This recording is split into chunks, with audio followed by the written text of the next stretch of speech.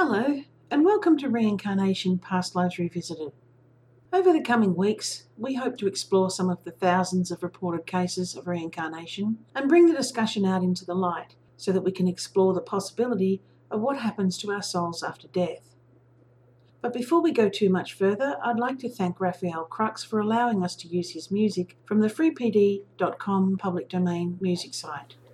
Today we discuss the fascinating case of Barbara O'Carlin and Anna Frank. Anna's name is often pronounced Anne Frank, but her full name was actually Annalise, and in Europe it would be pronounced Anna. So, out of respect, I'll try and use the traditional pronunciation of her name. But forgive me if I slip now and then, as I grew up thinking of her as Anne. Barbara's book, And the Wolves Howled, can be found on Amazon.com, as indeed can Anna Frank's own book, Anna Frank, Diary of a Young Girl. Our trip back in time this week lands us in the dark days of World War II. In the pre-war days of late 30s Europe. In 1938 and 1939, the world was watching Germany with a growing unease, as Adolf Hitler, a rather nondescript plain little man, was appointed Chancellor of the Reich in Germany and started to rally his country to war. Germany had started the First World War, and when they lost, there was a lingering resentment in Germany at the terms they were forced to accept.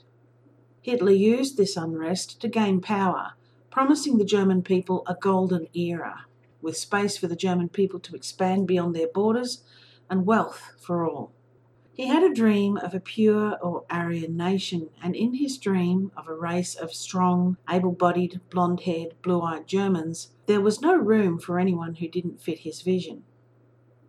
In the mid-30s, he started secretly rearming Germany, signed alliances with Italy and Japan against the Soviet Union, and in 1938 he sent troops to occupy Austria, annexing Czechoslovakia the following year.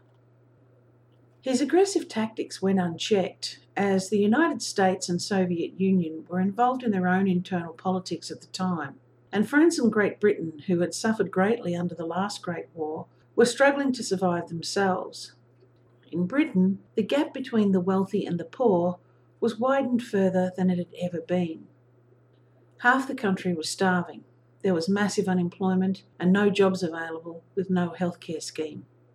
People who were unable to pay their rent were means-tested, and their furniture and possessions were taken from them.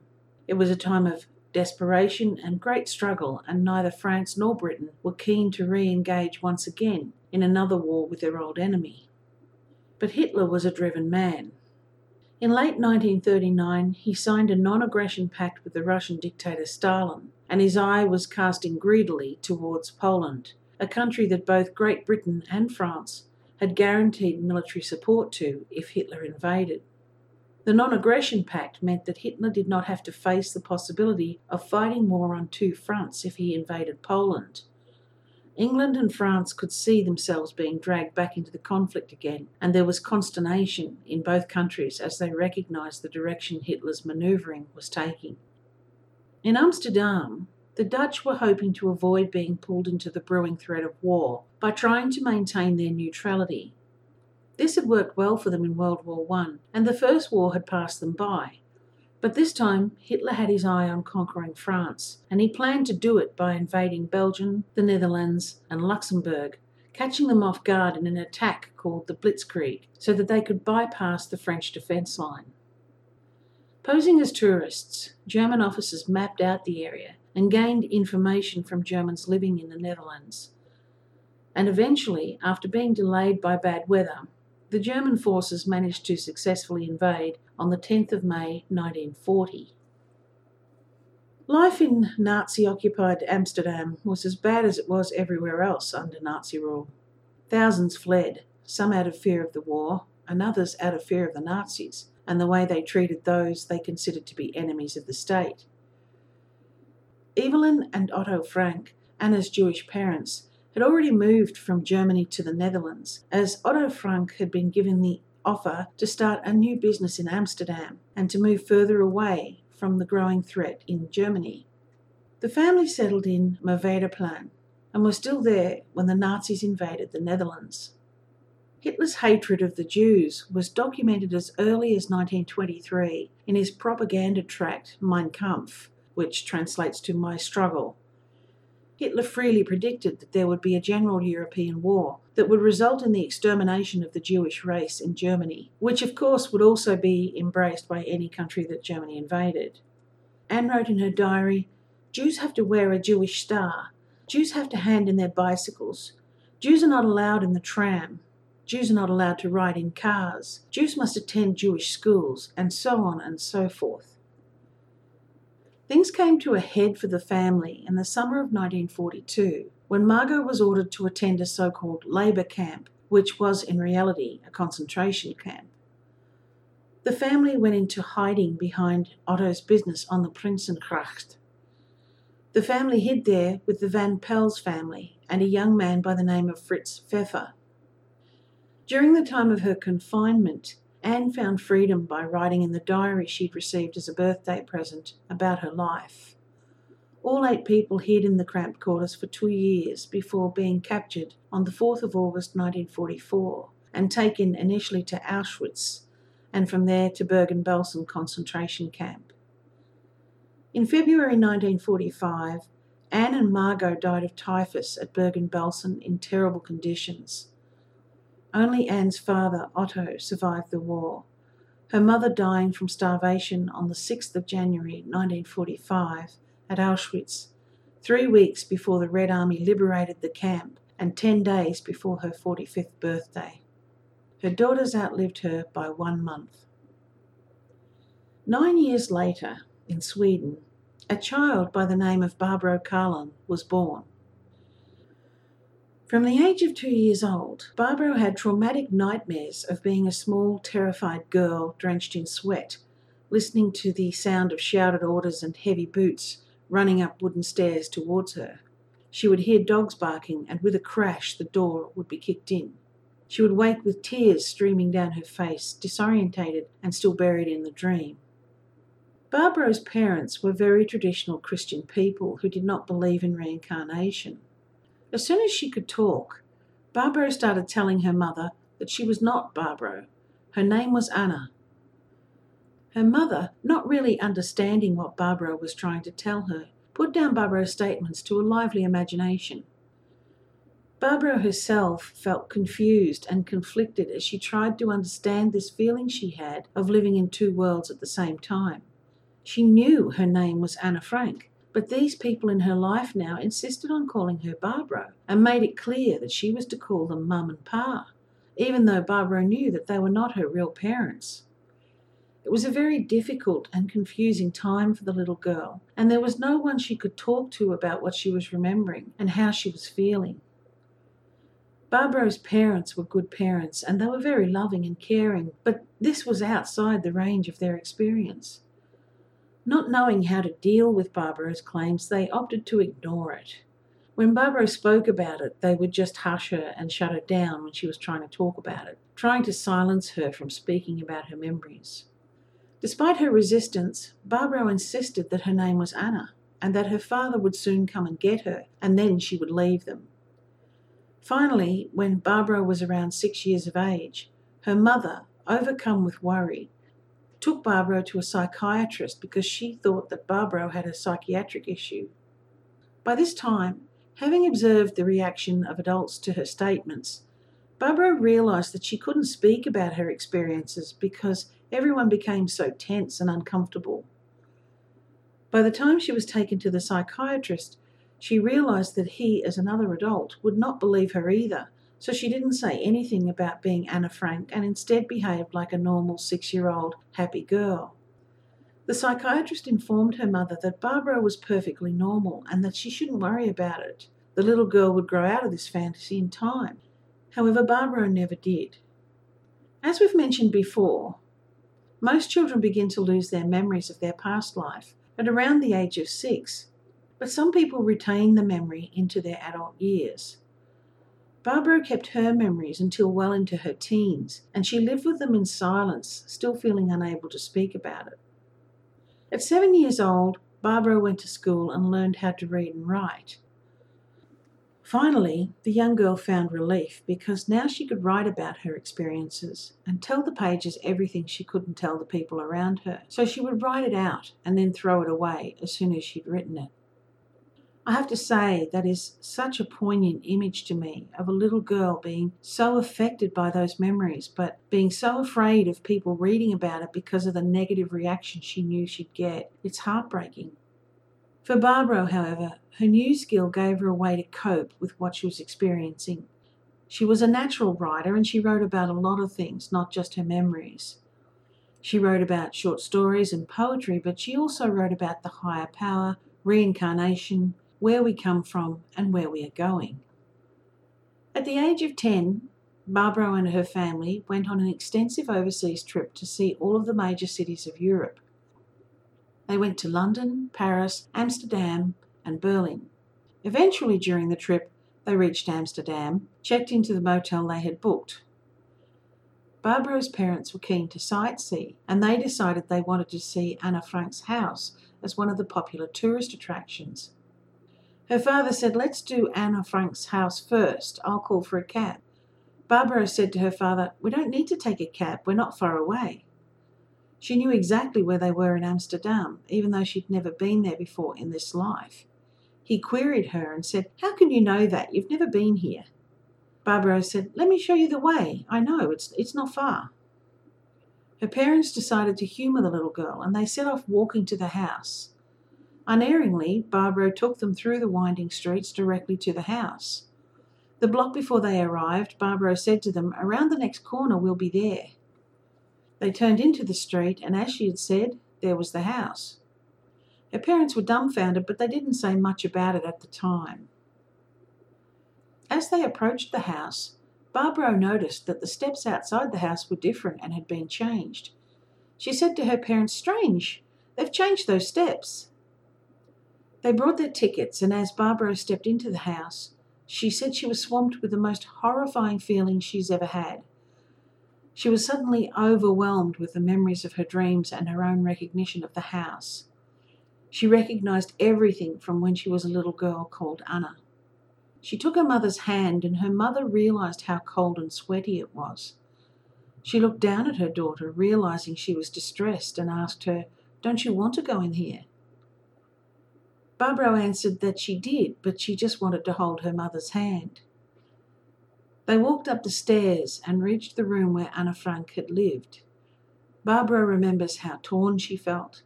She was terrified, but she was also drawn to the house, wanting to see if she had remembered it right and had the right memories that fitted the actual location. She looked at one of the walls and saw that it was covered in pictures from newspapers and magazines of movie stars and singers that Anna had cut out and stuck on the walls. Barbara remembered being surprised and happy that the pictures were still there, and she said to her mother, "Look, the pictures are still there." For the first time, she felt a comforting feeling of coming home. Her mother said, "What pictures?" When Barbara turned back to the wall to point them out, there were no pictures on the wall. Her mother said, "What do you mean about pictures? What are you talking about?" Barbara said, "I saw those pictures on the wall and I know they have been there." Her mother walked over to one of the guides that cared for the property and asked him if there had ever been any pictures on the wall. He replied that yes, there certainly had been, and they'd been put there by Anna Frank, but that they'd been taken down just a few weeks prior to protect them, as people were stealing them and touching them, and they'd all be destroyed if they remained in place. The museum was going to frame them behind glass to keep them from being destroyed. He told them that they would be back up again as soon as the work was finished. That was the moment that Barbara's mother realised that what the little girl had been describing all these years was not fantasy, and that somehow something was happening that was bigger than she could understand. Her mother hugged her and told her that she finally understood and her daughter was not alone anymore. Barbara was completely overwhelmed and asked if they could leave, as she could just not be there anymore. Her father wanted to stay to read all of the historical papers and articles that were on display, so they agreed that Barbara could wait outside for them. Barbara was crying as she walked down the stairs, almost overwhelmed with fear at what she was experiencing. As she walked down the stairs, she had a sudden image of a man in a green uniform coming up behind her and hitting her with his arm. She put up an arm to protect herself and fell down the steps and landed on the floor. When she looked up, She was surrounded by tourists and the man in the green uniform was gone, but Barbaro says she saw him and he was as real as any of the tourists in the house that day. As traumatic as the experience of visiting the house was for Barbaro, the one consolation was that her mother finally accepted the fact that her daughter had once been Anna Frank, and from that day on became quite spiritual herself. Her father remained unaccepting. In Barbaro's words, he became almost annoyed that she'd proven his own beliefs wrong, and he didn't want to be proven wrong. So he continued to deny what had happened and to stick to the beliefs of his Christian faith. He would admit that somehow she had been there one way or another before, and that was how she knew how to get to the house and could recognise the changed steps and be correct about the missing pictures. But he would continue to deny that she was Anna Frank. He simply refused to admit that that was a possibility, and he refused to discuss it again. Barbaro was fine with that. She didn't need to prove it to her father. She hoped that having been to the house and being able to prove to herself, and as a side bonus her mother, that she might finally be able to get some closure. She was so battered by the experience that she really didn't want to talk about it anymore or even really consider it. She hoped she'd be able to put it behind her and move on. One day, when Barbaro was around 11 years old, a friend of the family came over and saw some of Barbaro's writings. He gathered them up and asked her parents if he could take it to a publisher. They had long ago given up on Barbaro's writings and discounted it as just more of her over-fertile imagination. The friend would come around and ask her for some more writing and then some more, and before she knew it, with no real planning, her first book was published when she was 12 years old. This book was called Man on Earth. There was a lot of publicity around the book due to her young age, but there was still nothing in the book about Barbaro being Anna Frank, as Barbaro was still repressing her need to talk about it due to the reactions it caused.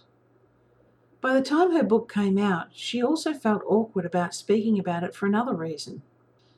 She remembered the first time she heard her teacher speaking about Anna Frank and feeling confused about it. She remembered feeling, why is she talking about Anna Frank when I am Anna Frank and I'm sitting right here? Her teacher spoke about Anna Frank and her diary, and of course about her internment and death in Bergen-Belsen, and Barbaro suddenly made the connection that Anna Frank was actually a very famous person. Barbaro was shocked and realised that it was not very smart to go around saying she was Anna Frank. On making that realisation, Barbaro was even more unwilling to discuss her memories, and she blocked them out as much as she could. So she continued on writing about spirituality and stories as a way of letting it all out, but she still didn't write about being Anna Frank. When she was around 15 years of age, her memories slowly started to fade away, and she was truly relieved. She felt like she was getting a new life. She enjoyed exploring her life right here and now. She was able to become Barbaro and just do normal teenage things, like riding horses, making friends, writing books, and the memories receded. By the time she was 16 or 17, she'd pretty much lost all of the memories she'd had. She still remembered she had the memories, but she couldn't recall them anymore. The memories left her with a fear of people in uniform, and the simple act of being pulled over by a police officer for a license check was terrifying. She said it was so bad that she almost had a flight or fight reaction and had to fight down the desire to run. At 18, she got married and had a son by 19. Her marriage was very short-lived, and she raised her son alone, with the help of her mother. At 23, she realised she couldn't make a living out of writing books, as she didn't make enough to support her son and herself. She felt she was being irresponsible to rely on people wanting to buy what she wrote. She decided she needed a proper profession and recognised that she needed to break her crippling fear of uniforms. So she came up with the rather left-field solution of becoming a mounted police officer. She reasoned that maybe if she herself put on the uniform, it would lose its fear and power over her, and she could accept that uniforms did not mean a death squad. As she was born in Stockholm, she went to the Swedish Police Academy, and after 3 years of study, joined the mounted police force in Gothenburg, Sweden. She worked as a police officer responsible for training the horses, and she held that position for 15 years. Barbaro would often wonder why she remembered her past life and nobody else did. It left her with a feeling of unfairness and that she missed out on a lot in her early life because it made her childhood so difficult. And it led to her writing her books, which meant that rather than being a normal child, she was giving book readings, giving interviews, and discussing spirituality with priests and religious people. She felt she was not really allowed to be a child. Her time in the police force ended up giving her the answer why. While she was in the police force, there was a man working there that instilled a feeling of unease and fear in Barbaro. If he spoke to her, she felt panic and extreme distrust of him. Over time, things escalated, and this man, together with another person, started a form of persecution against Barbaro. The situation became worse, and she realised that she was once again living in a similar persecution that she'd experienced in the memories of Anna Frank. The bullying triggered the memories to resurface once more. Her nightmares returned, and she had no relief anywhere, being bullied during the day and then having the nightmares at night. She bore it for a year and ended up so despairing she was contemplating suicide. One night she walked to the ocean and sat on the sand, asking the heavens, why was I given these memories? Why is this happening? She said that as she asked, she felt this strength infuse her that was almost like a light. She knew within herself that if she just stayed the distance, if she didn't let it break her, that she would receive her answer. That night she had another nightmare, but it also gave her the answer with regard to what was happening in this lifetime. She realised that a past life can affect this lifetime. She realised that the bullies in this lifetime had been in her past lifetime as well.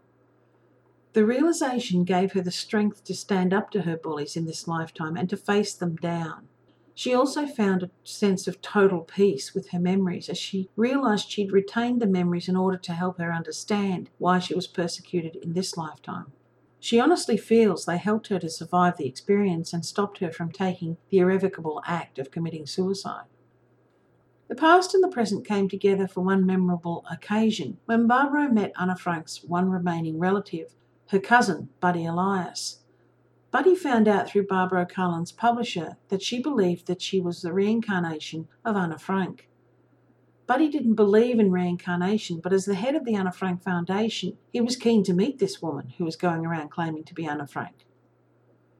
Her publicist simply told Barbaro that there was a famous actor who wanted to meet her and had asked her to come to dinner at his house. Barbaro wasn't aware as she walked up to the door that she was about to meet Anna Frank's cousin. The door opened. They both looked at each other and instantly both broke into tears and fell into each other's arms. They talked for 2 hours, and even though, with his position of authority in the Anna Frank Foundation, his acceptance of Barbaro could cause him some complications, he did acknowledge that yes, he did indeed believe that she had been Anna Frank when the press asked him his views about Barbaro's claim. I think Barbaro's case is one of the more compelling cases of reincarnation, and not because of the evidence.